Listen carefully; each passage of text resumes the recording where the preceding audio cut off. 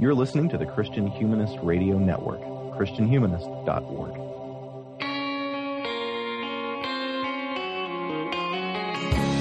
This is the Christian Humanist Podcast, a weekly discussion of theology, philosophy, literature, art, and other things that human beings do well. And now your hosts, David Grubbs, Nathan Gilmour, and Michael Farmer. So the same says, an elephant never forgets, standing in the concrete pit, swaying sad and sane. They walked over the ocean, their dreams they dreamed awake until the lights grew dim, until the cop cars came. Everybody tells me. Thanks for downloading another episode of the Christian Humanist Podcast. I am Danny Anderson, Assistant Professor of English at Emmanuel College in Franklin Springs, Georgia. I am sitting in once again for the absent and very busy David Grubbs. Joining me today are Nathan Gilmour, Assistant Professor of English at Emmanuel College. Nathan, how are you today? I am doing all right. I'm actually got that promotion, so I'm an associate professor. Holy cow. Excuse me. It's hard to be in the presence of greatness, isn't it? Congratulations. Associate greatness. Does that mean I have to listen to you now? There you go. And joining us as usual is Michael Farmer, who is, I think, still Assistant Professor of English. That's right. At Crown College in St. Bonifacius, Minnesota. How are you doing, Michael? Pretty good. Technical mishaps notwithstanding this morning. Okay. Some of those are probably my fault. So, well, today we're talking about, this is episode 154, and today we're talking about the Kenneth Burke essay, Terministic Screens. This is an essay of his about rhetoric and its many uses. So just to begin with, Nathan. Yes. Burke's work is somewhat idiosyncratic, yet enormously... You can say that again. Yeah, and yet enormously influential. Can you give us just a brief sketch of his ideas and influence, and then situate this essay in that scope? Sure thing, Danny. The way that I like to introduce Kenneth Burke is he is someone who is really hitting the peak of his intellectual career as World War II is going on. And the reason this is important is because he realizes that if you just had a few million angry Englishmen and a few million angry Germans, and they just ran at each other with knives, you might have tens of thousands of people dead. But instead, what you get with World War II is a highly organized, perhaps the most coordinated human activity in history, dedicated to killing other people. And for Burke, who has a very high view of the human being as the symbol-using animal, and that's one of his sort of catchphrases, it is just horrific that the height of human achievement is the ability to kill each other more efficiently. So he goes about his intellectual career taking a look at the way that people can convince each other to do things, whether they be good things like writing epics or constructing cities, or whether they be bad things like aerial bombing. And so he's very, very interested in the traditional liberal arts, in grammar, in logic, in rhetoric. But he goes at it from the idea not that language is first and foremost something that communicates meaning, but rather language is first and foremost something that does something. And he certainly harks back to Plato's Gorgias in this respect. He regards rhetoric as the leading of the soul. He certainly harks back to, really Athenian culture in general, in which rhetoric really is the great political power. Now, as far as, his influence, people who've listened to this podcast know the name Richard Weaver. And Richard Weaver is someone who's very, very influenced by Burke. But really, the modern field of rhetorical studies gets its sort of jump start there in the mid-20th century from the work of Kenneth Burke. I mean, whether a person is a Richard Weaver person like I am, or an anti-Weaver like a lot of folks in rhetoric are, everyone will basically say that the work of 20th and 21st century rhetorical studies really begins with Kenneth Burke and then branches out from there. So very influential. His central ideas, real quickly, have to do with what he calls dramatism. So every act and every thought has 5 elements that you will find in dramatic literature. it will have an agent, someone or something doing something, an act, something that is done, an agency, which is the instrument or the power by which they do it, a scene, the context that makes it intelligible, and then the purpose, which is, the end for which they do it. And what Burke says is that if you look at the history of human thought, and I mean, he ranges all over scientific writing, philosophical writing, literary writing, he's all over the place, you will find that variations on those 5 variables are going to be behind a lot of the big differences between philosophical systems, political systems, so on and so forth. And one of his famous dicta, before I sort of lateral it to Michael to see if he's got anything to add, is that a new thought happens when what used to be synonyms become antonyms, or when what used to be antonyms become synonyms.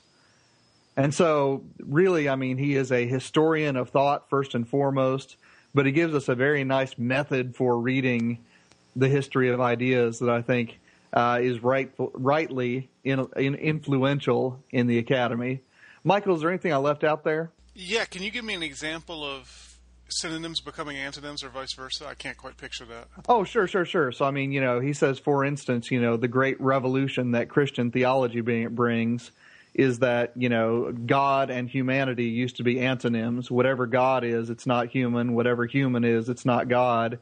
And, Christological doctrine says that there is a being that is both God and human, and that one being tells us what a God is and also what a human is.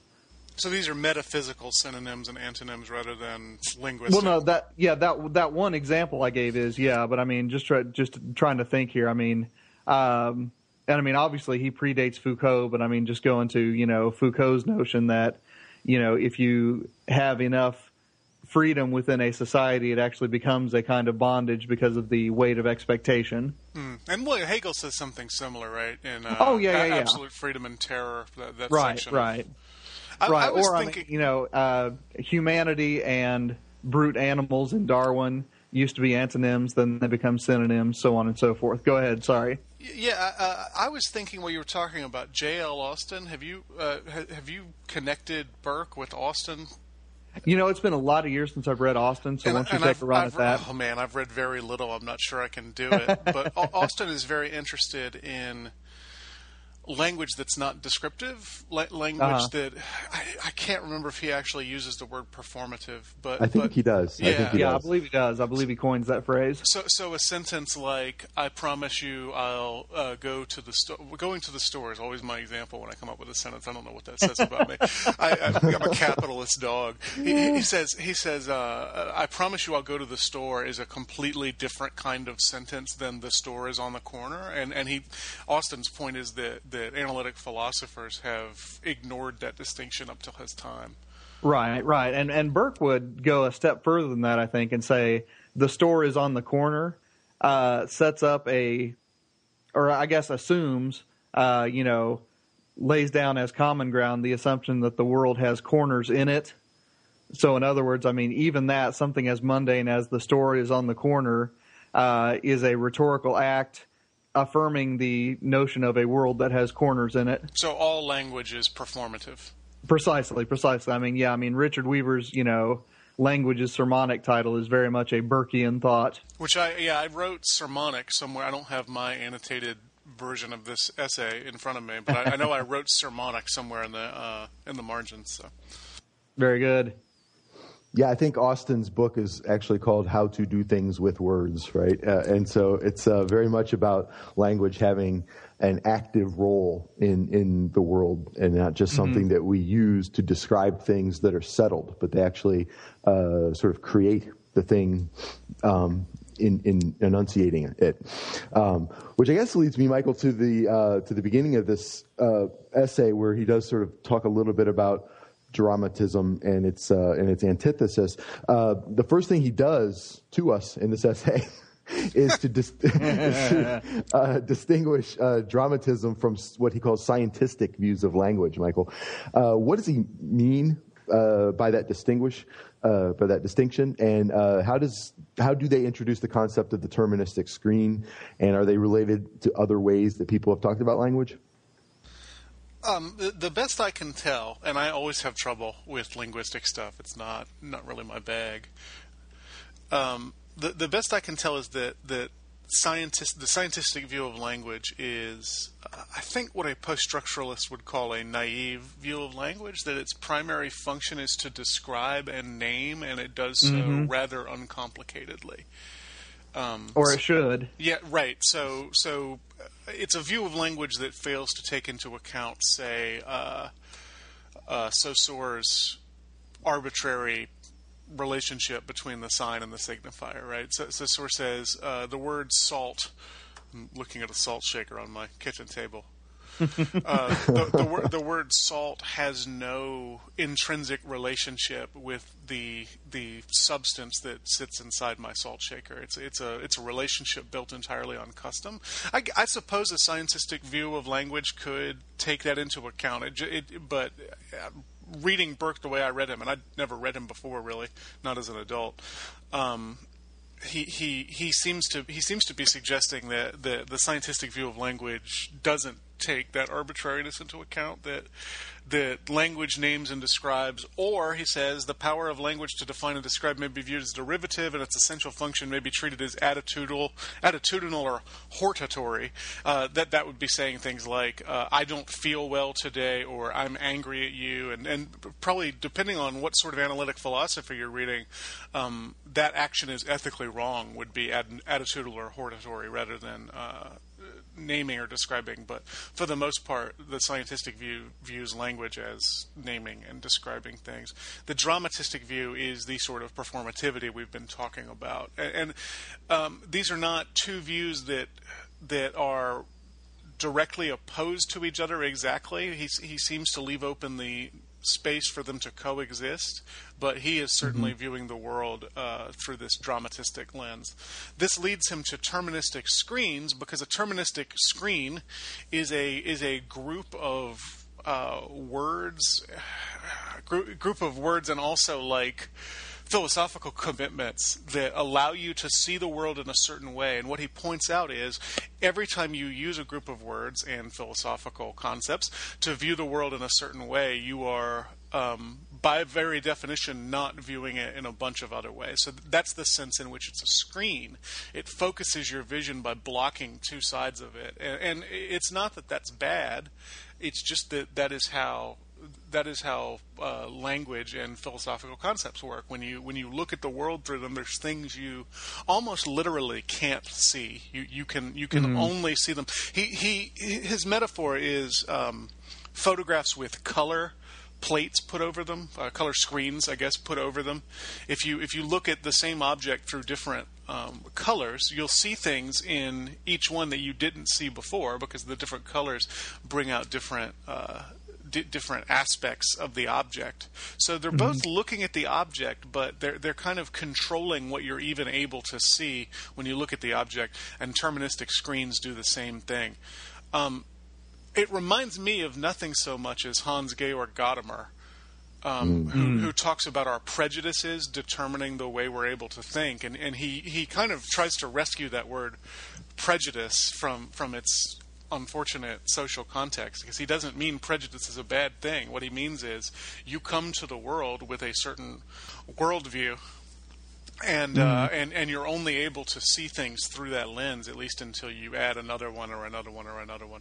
And Burke actually uses that word worldview, and he uses it in not the aggravating apologetics 101 way, where there's 7 major worldviews, and no, it's a worldview is an intensely personal thing. I think Burke says there's as many worldviews as there are people, and that seems right to me, and Gadamerian. Nathan, you're a bigger Gadamer fan than I am. Did you see Gadamer when you were reading this? Yeah, you've read just as much Gadamer as I have, because you and I read through Truth and Method together a couple summers ago, and that's all the Gadamer I've read. Then I've actually read more Gadamer than you have. Oh, well, there you go. One thing I would say is that, his Burke's, not Gadamer's, Burke's main concern with scientism in this essay seems to be the phenomenon that he sees going on in his day, and I would argue is going on with a vengeance here in the 21st century, of people bringing the scientific mode of language, in other words, everything is description, and trying to bring it across to realms of life that really don't readily give themselves to that kind of language. So, I mean, the best examples I can think of are two. One is the way that the new atheists tend to talk about Christianity, namely as an inadequate descriptive system. You know, I mean, we used to need Christianity because we didn't know about particle physics, you know, to which, you know, Kenneth Burke and I would say, well, you're kind of missing the point of Christianity there. You know, the main purpose was not to describe the world, but to live well in the world.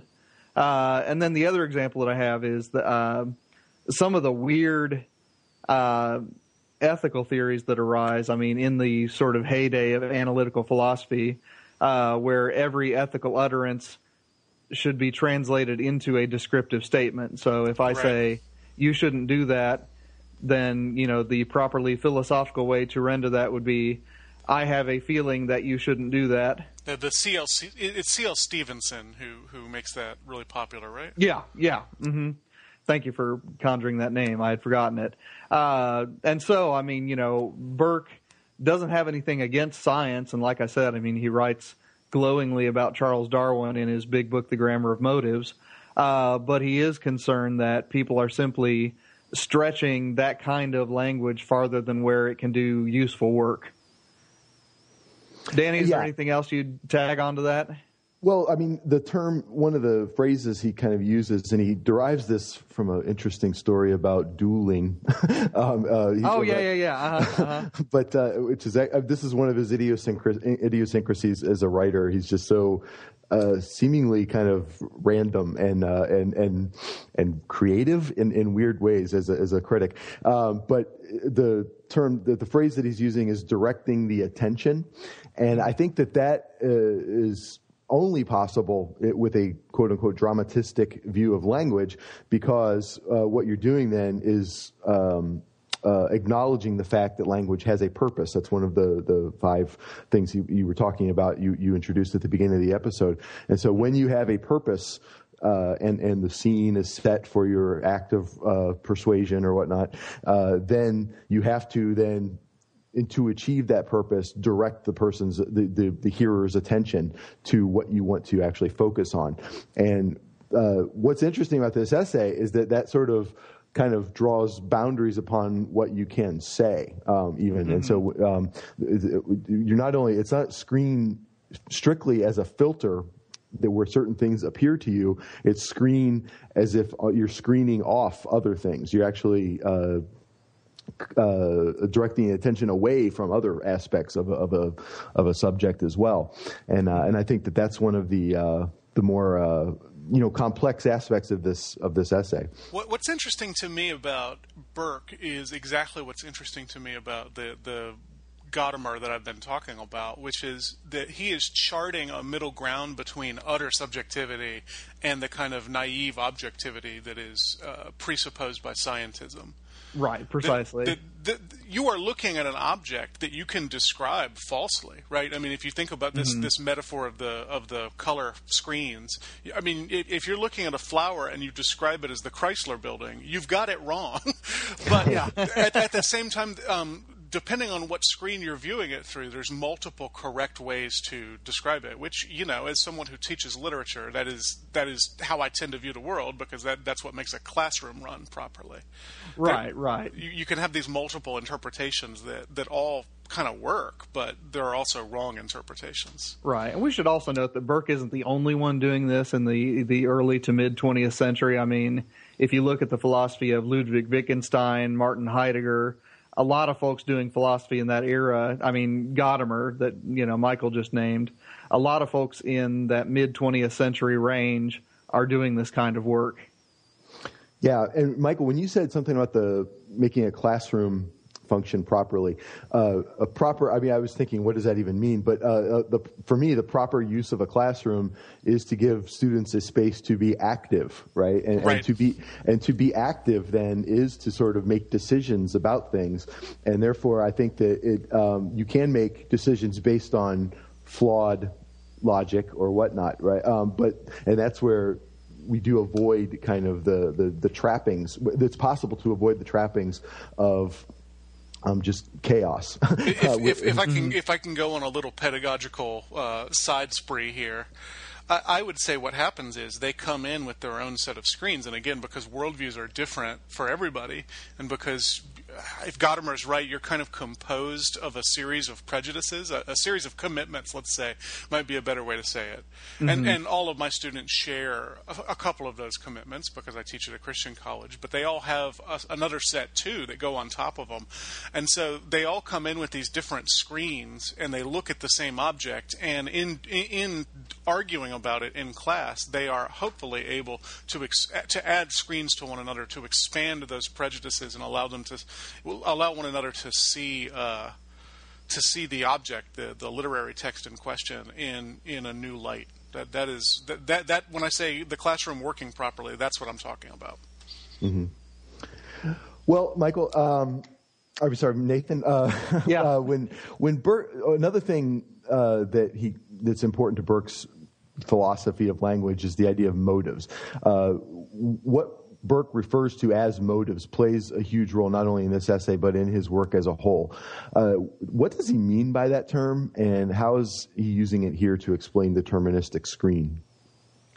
When Burke talks about motives, he's talking about something similar to what Aristotle means when he talks about causes.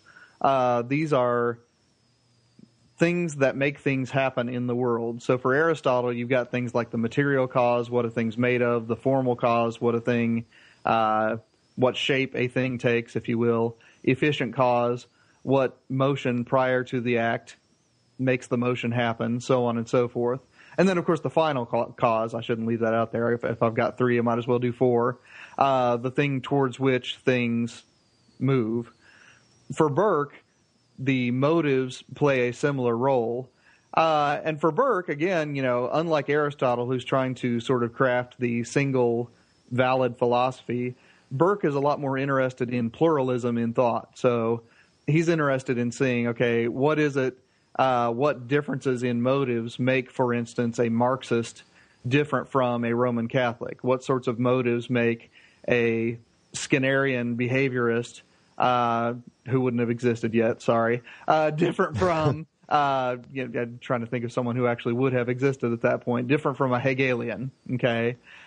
What he discovers, and again, this comes across, at much greater length in the grammar of motives and the rhetoric of motives, but in this essay, what happens is the motives that you emphasize, the motives that you marginalize, and the motives that you rule out entirely tend to give you these terministic screens. So to give an example, someone who is a scientistic thinker, to use that rather awkward tongue twister of a term, a scientistic thinker is going to say that ultimately things do not have a purpose motive in the natural world.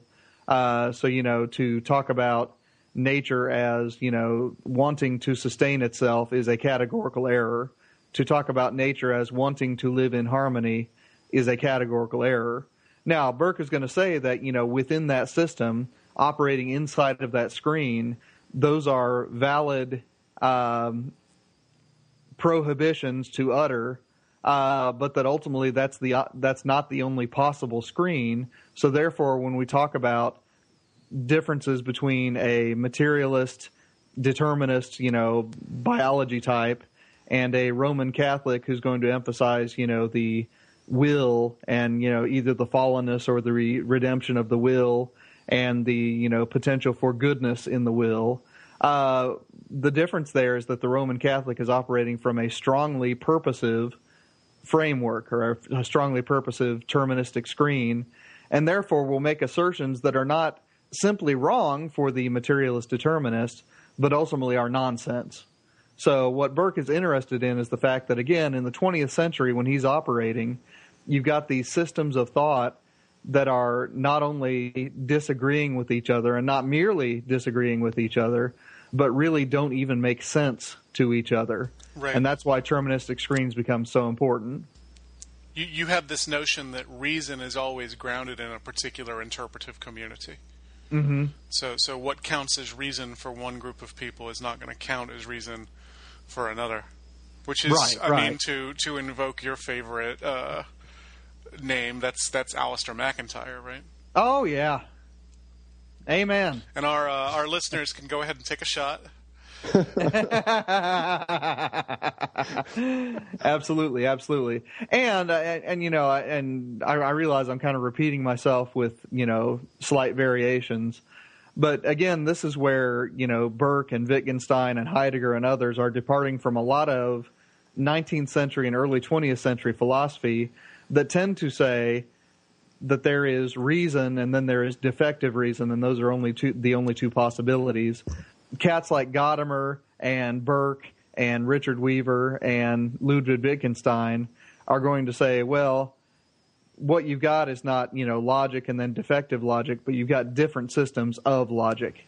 In other words, the starting points, in a philosophical discourse matter just as much as the validity or invalidity of the moves that you make within the system.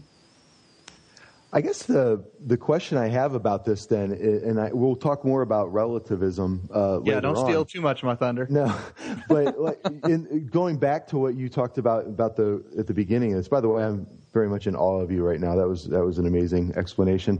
Thank you. Of motives. But going back to the beginning when you were talking about the roots of this way of thinking of Burke's thought being in the time of World War II. So how does one then determine justice and that sort of thing?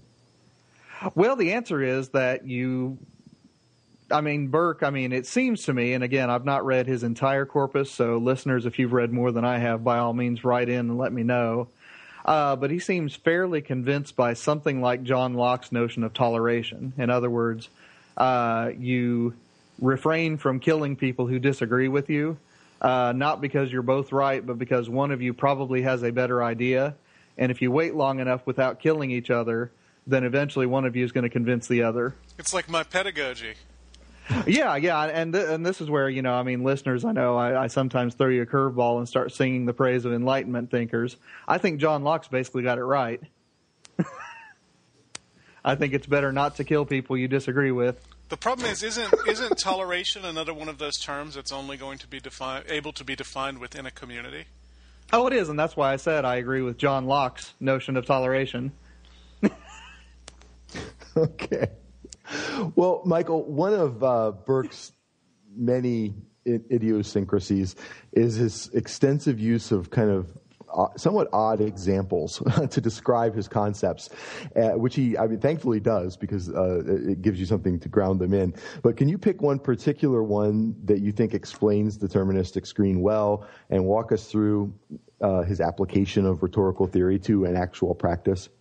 Sure. He says that deterministic screens typically involve two principles: continuity, saying two things belong in the same category, and discontinuity, they don't belong in the same category. And his example here is Darwin, whom, as Nathan mentioned, he clearly admires as a writer and as a thinker. But he says Darwin's big problem is he decides that man is continuous, I guess is the way to say that. I was going to say continuous, but that's not right.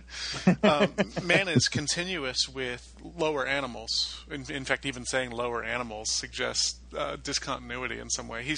Man is continuous with other animals, and he can't even conceive of the notion that man is discontinuous with those other animals by way of his symbol using, his language. And so Burke says this forces Darwin into a particular view of anthropology that he finds faulty, because he doesn't really have much of a space to talk about language, which would make human beings discontinuous with animals, and thus I don't want to say bring the whole system to a crashing halt. Of course it wouldn't, but it would require him to expand his system in a way that Darwin is not interested in doing.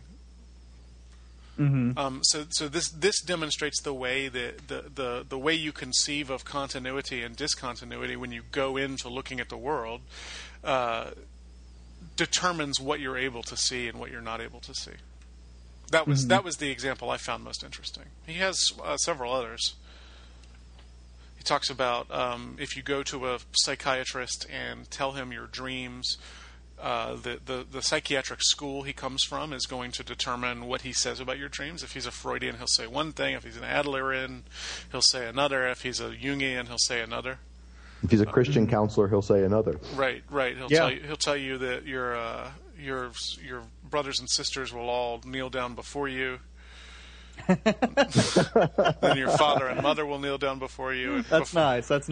But yeah, so and to say any of those are wrong is begging the question. Is that an appropriate use of that term? It's assuming that you've already arrived at the master terministic screen, the screen that's not terministic, or no, right. The terministic or the terminology that's not a screen. Right. Yeah, there you go. Right. It's interesting. I wonder if this is the era in philosophy where begging the question becomes a formulation. I didn't research that for the episode because until you just now said it, that didn't occur to me. Are there any of these examples that interest you guys? Danny, why don't you go ahead? Michael grabbed onto the one that I paid most attention to. Mostly the way he kind of brings them in is interesting to me. And so there's this one example where he's contrasting John Watson, which is a funny name, I think, in current uses, but with Augustine and someone named Bowlby. And what's interesting about it is the way that he talks about the kind of the different screens that they use to address a particular topic. But the way he describes it to me is interesting. He says, at the time I read Bowlby's paper, I happened to be doing a monograph on, quote, verbal action in St. Augustine's Confession. And I was struck by the fact that Augustine's term, blah, blah, blah. And it's almost like he's infatuated with his own idea. And so he's interrogating his own terministic screen in how that influences the way he examines other people's terministic screens. And I felt like that's like a level of where the kind of the fourth wall disappears. And one of the places that makes Burke's writing in general, I keep using the word idiosyncratic, but very odd in terms of academic style, and I just find that to be a fascinating moment in history where you're trying to sort of make something in academic history, in critical history, when you're trying to make something kind of immediate and applicable to a particular like contemporary moment instead of writing for the ages. And I feel like that's one thing that he does. It's so risky when you think about the way that and it's kind of amazing to me that he was influential at all because he's such an oddball in so many ways. It's certainly risky if you're holding that scientific view of language where it's the simple naming or describing. Because he's essentially admitting his subjectivity here. Although the experience he describes is an experience anyone who's ever taught knows exactly about.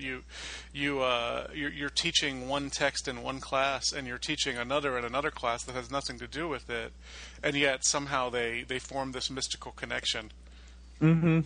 Oh yeah, and it rings true with my experience because I do teach at a small college, so I teach a broad spectrum of things that I don't expect to relate to each other, but they do. Yeah, it's actually kind of a case for people teaching more classes than one or two a semester, although I would hate to make that case because I would love to be down to one or two a semester. That's your own terministic screen, though, isn't it? So. Well, yeah, it's my own self-interest, my naked self-interest.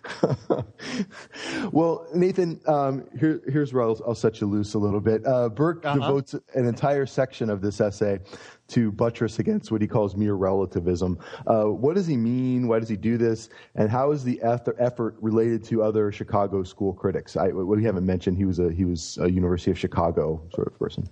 Yeah, and the problem that Burke recognizes with this way of looking at things is that it threatens an infinite regress. When you examine someone else's terministic screen, you're doing so through your own terministic screen, and then if someone criticizes your critique of someone else's terministic screen, they'll analyze your terministic screen through which you read their terministic screen, and so on ad infinitum. And he says, well, ultimately, is there no place that we can go, some sort of Archimedean point where we can actually get some leverage on this thing? And where it ends up going with this is the idea of, well, I mean, he basically returns to dramatism, right?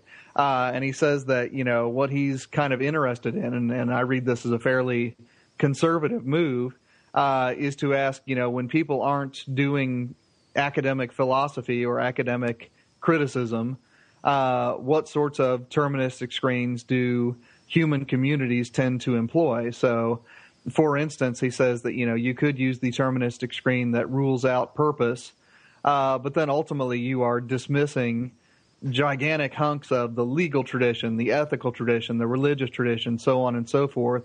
And even though Burke himself, I mean, I've seen him in sort of, dust jacket biographies, named as an agnostic writer, he still has enough of a respect for those long human traditions that he wants to root his judgments in those traditions and say that, yes, ultimately you could use any sort of terministic screen that's possible within this, vastly capacious mode of dramatism.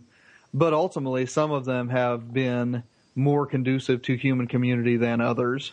And Michael, I realize I'm deviating from his terminology here. I mean, are there any phrases from this section that you think our listeners ought to hear? Not that I can think of. I found this rather unconvincing. I feel like he stepped up to the line of what we might call conservative postmodernism, and then couldn't take the final step.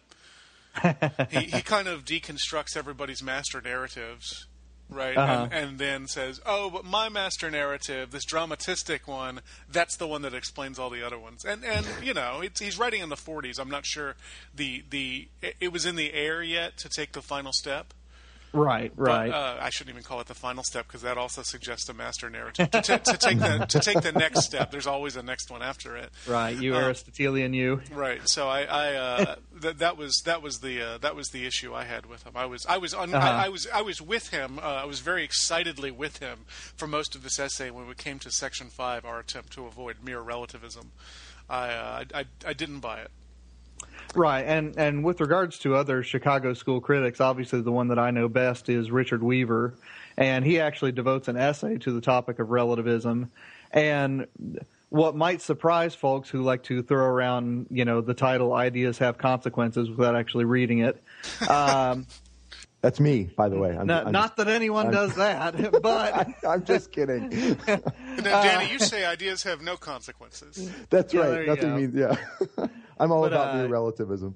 Richard Weaver in that essay on relativism actually says that there's not enough relativism in the mid-20th century when he's operating. Instead, people regard the big stories of liberal progress and capitalism and such as ultimate, and they don't regard them as simply one way to make sense of existence among others. So it's really, fascinating to me that, Richard Weaver, who often gets held up by academic rhetoric scholars as the absolutist boogeyman and gets held up by, frankly, right-wing internet pundits as, the great, intellectual of the conservative movement, was actually writing there and I can't remember what year his relativism essay was published, but I'll say either the 40s or 50s, saying that we don't have enough relativism. Can we have some more, please? I also think that with Burke, you can't necessarily. You know more about Weaver than I do, but he was also, central to a group of literary critics working in Chicago at that time. Also, out of that school came Wayne Booth, who had this massive influence based on this kind of Chicago school Aristotelian commitment. And in fact, Burke named a group of literary scholars from Chicago the Neo-Aristotelians. And that's right. I forgot about that. Yeah. They're somewhat lost to kind of literary and critical history, and I think it's unfortunate because a lot of what we're talking about you can sort of see as activating their kind of literary project. I'm talking about people like R.S. Crane, and Elder Olson, and there's this whole school of critics that were pointedly resisting the assumptions of the new critics and the new criticism and the kind of what they refer to as the monism of the way that they would sort of read a text as meaning a single thing that could be deciphered. And I think that you could apply Burke's terms of scientistic rhetoric to the way that they were characterizing the new critical project. Absolutely, yeah. And they were interested in this more pluralistic view based on kind of an Aristotelian philosophy of looking at a particular instance of something. And so the dramatism that Burke introduces here and the terministic screen itself is, I think, something that applies to the critical work of that Chicago school of criticism. Now, I think one of the reasons they probably have been lost to history is that it's not really a codified school. There's not like a set of processes to follow in doing this. It's just like sort of a call for this kind of relativism, or pluralism is what they would say at the time. And I feel like that context really situates Burke within that kind of Chicago school moment. And talk about a scene, the scene of all these people working together and sort of having this kind of shared approach to approaching language and literature. I think about how exciting that must have been. Well, Michael, Burke includes a poem in this essay to make his point, if you can believe such a thing, and that doesn't seem normal. Talk about the poem and speculate what on earth he's trying to do with it. And should all critics do something like this? No. No,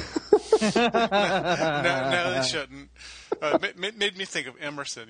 Emerson's always beginning his essays with a semi-related poem that he wrote at another time, which is exactly what this is, right? Burke did not write this poem specifically for this essay. He says it was from his volume of poems, Book of Moments. I had no idea he even wrote poetry, frankly, Mr. Shankly. The poem is addressed to the Logos, which, he's not talking about Christ here. He's talking what I would see about the ultimate terms for his particular rhetoric.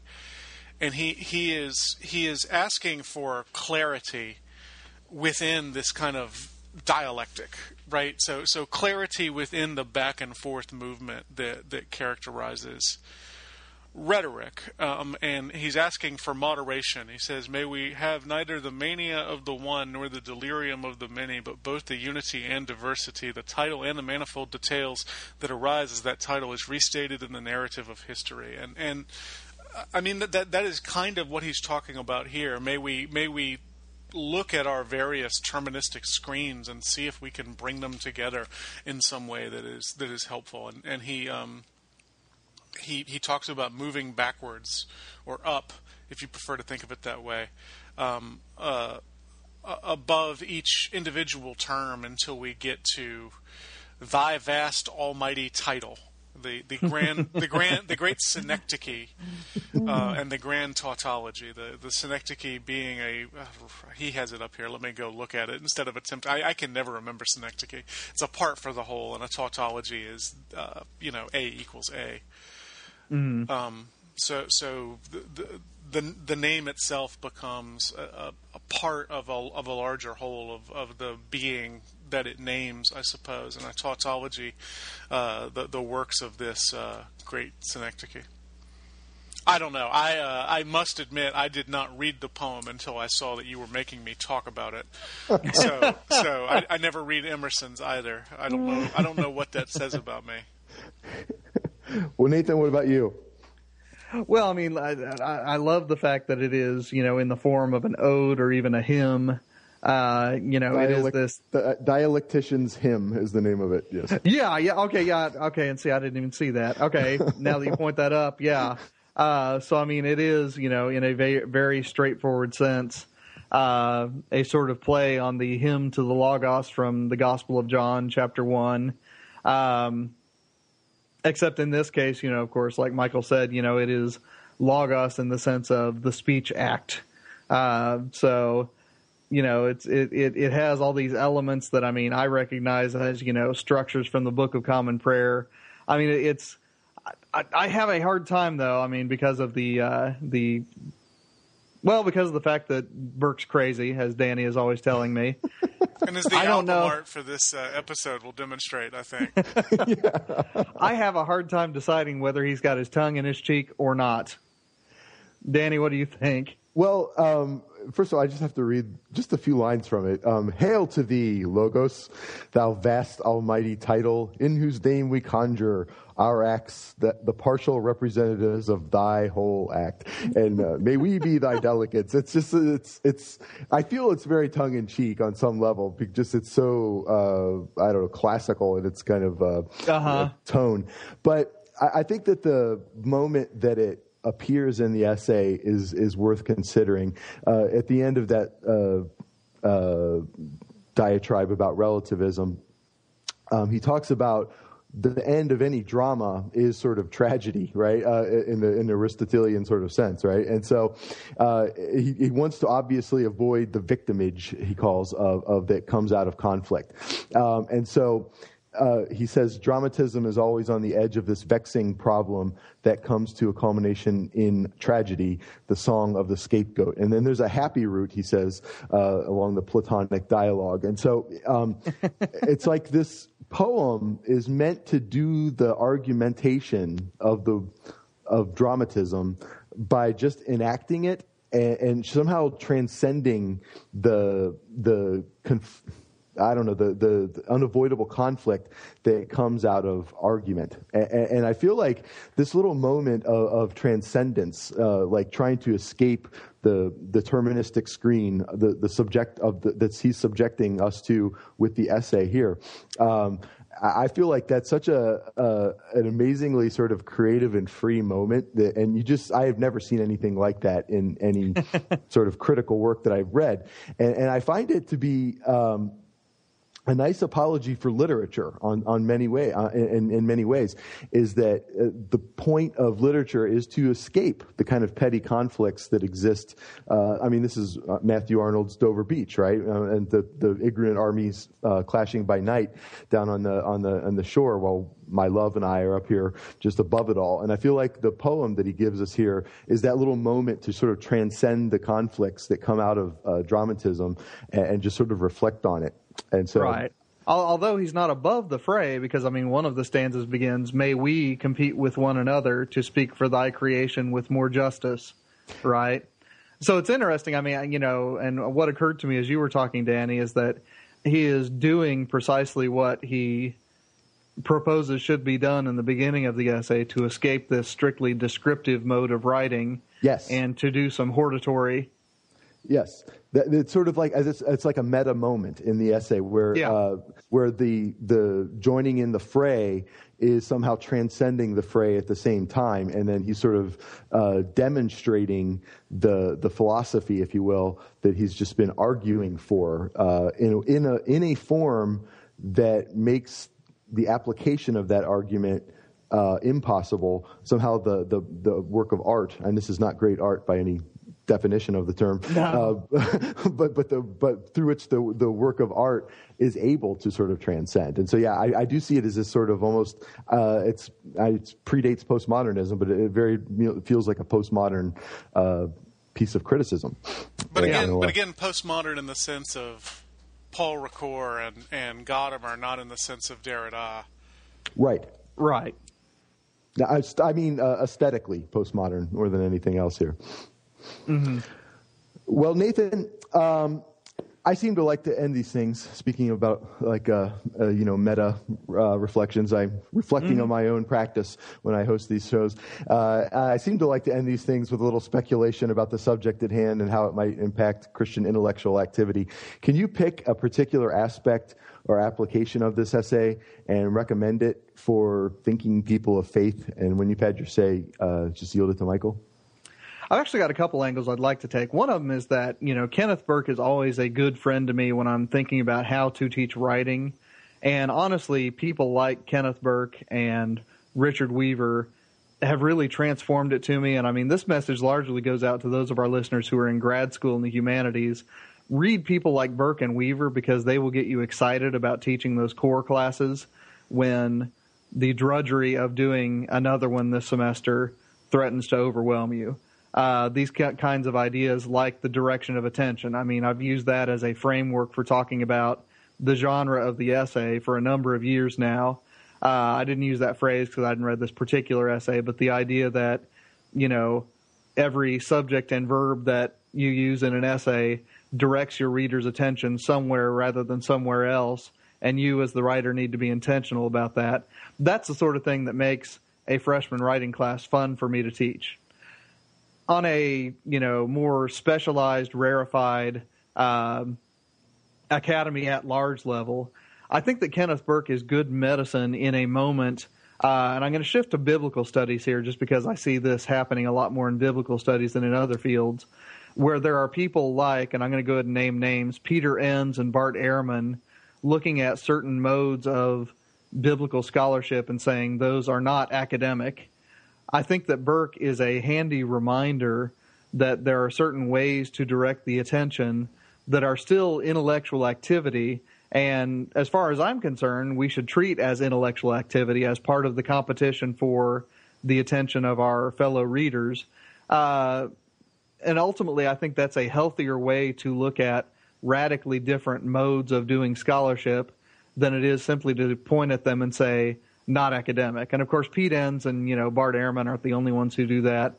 Certainly someone like David Horowitz on the right wing does that.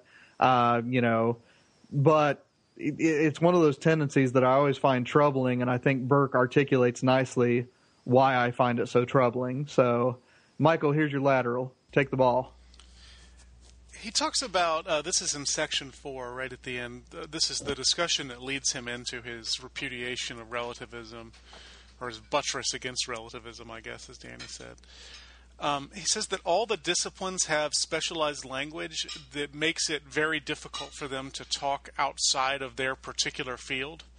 Mm-hmm. And that philosophy, in as much as it deals with man in general, is the master discipline. Now, I'm not sure I agree that philosophy deals entirely with man in general.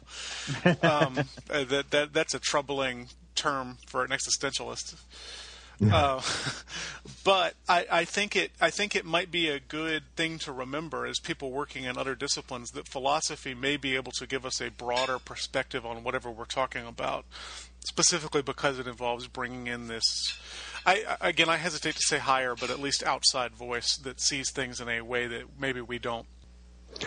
Well, I have a little example of how this came in handy to me in a classroom recently. I had a student come up to me with that kind of question that I think a Christian college English professor maybe always fears in the back of their mind, like, how old do you think the Earth is? Which I kind of take as a political sort of question, and I'm very reticent to inject my own kind of personal opinions about political questions into the classroom, just because I don't want to impose my own terministic screen on a student. And so I kind of deferred to Burke. I actually explained this concept to this student, and I said, well, what's at stake rhetorically when we start raising that question in a classroom? And she asked me because she was very offended by the answer she was given by a particular professor, and I'll leave it as vague as I possibly can there.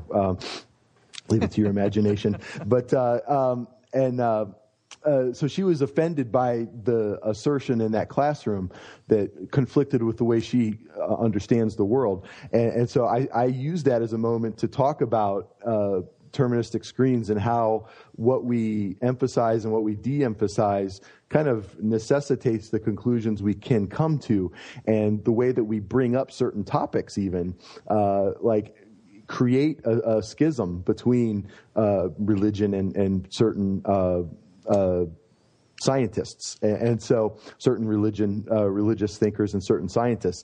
And so I actually used it as a kind of little meta moment to examine the way that we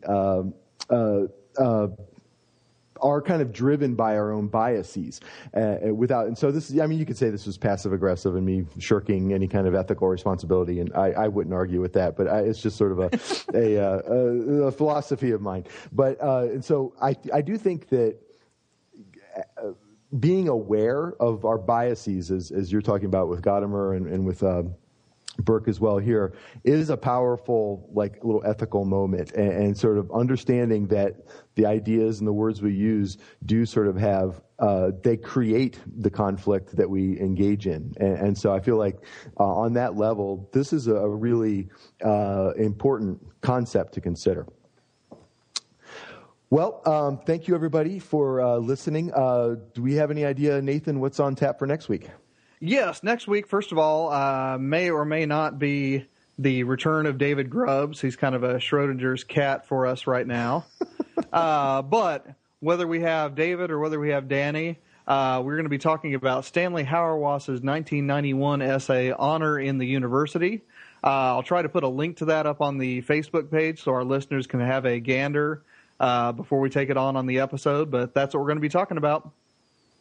That sounds great. I really appreciate anytime you guys let me come on board. I enjoyed this conversation today. I've been sort of stewing over this essay for a long time, and your insights are always I love you guys. Let me just say that. Oh, thanks, Danny. We love you, too. Now, can I ask an impolitic question? When can we expect the debut of the Sectarian Review?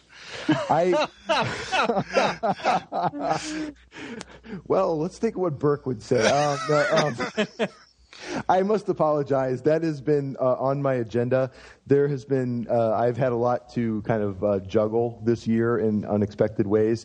And so I am hoping, I've been sort of writing up, I wrote up a few months ago, actually, a little sketch for what the show might look like. And you can expect in the next couple of weeks a little call for contributors to be put up on the Christian Humanist website, Facebook page. And I would very much like people who are interested in doing kind of a little partisan review style of cultural criticism from a number of disciplines to participate in this. So if any listeners out there, sounds like something that they would be interested in, be looking for that. And it should happen sooner rather than later. Wonderful. How's that? Very good. Well, the Christian Humanist Podcast is a production of the Christian Humanist Radio Network. Our intern is Zach Schmidt. Our press liaison is Chrisman Filipic.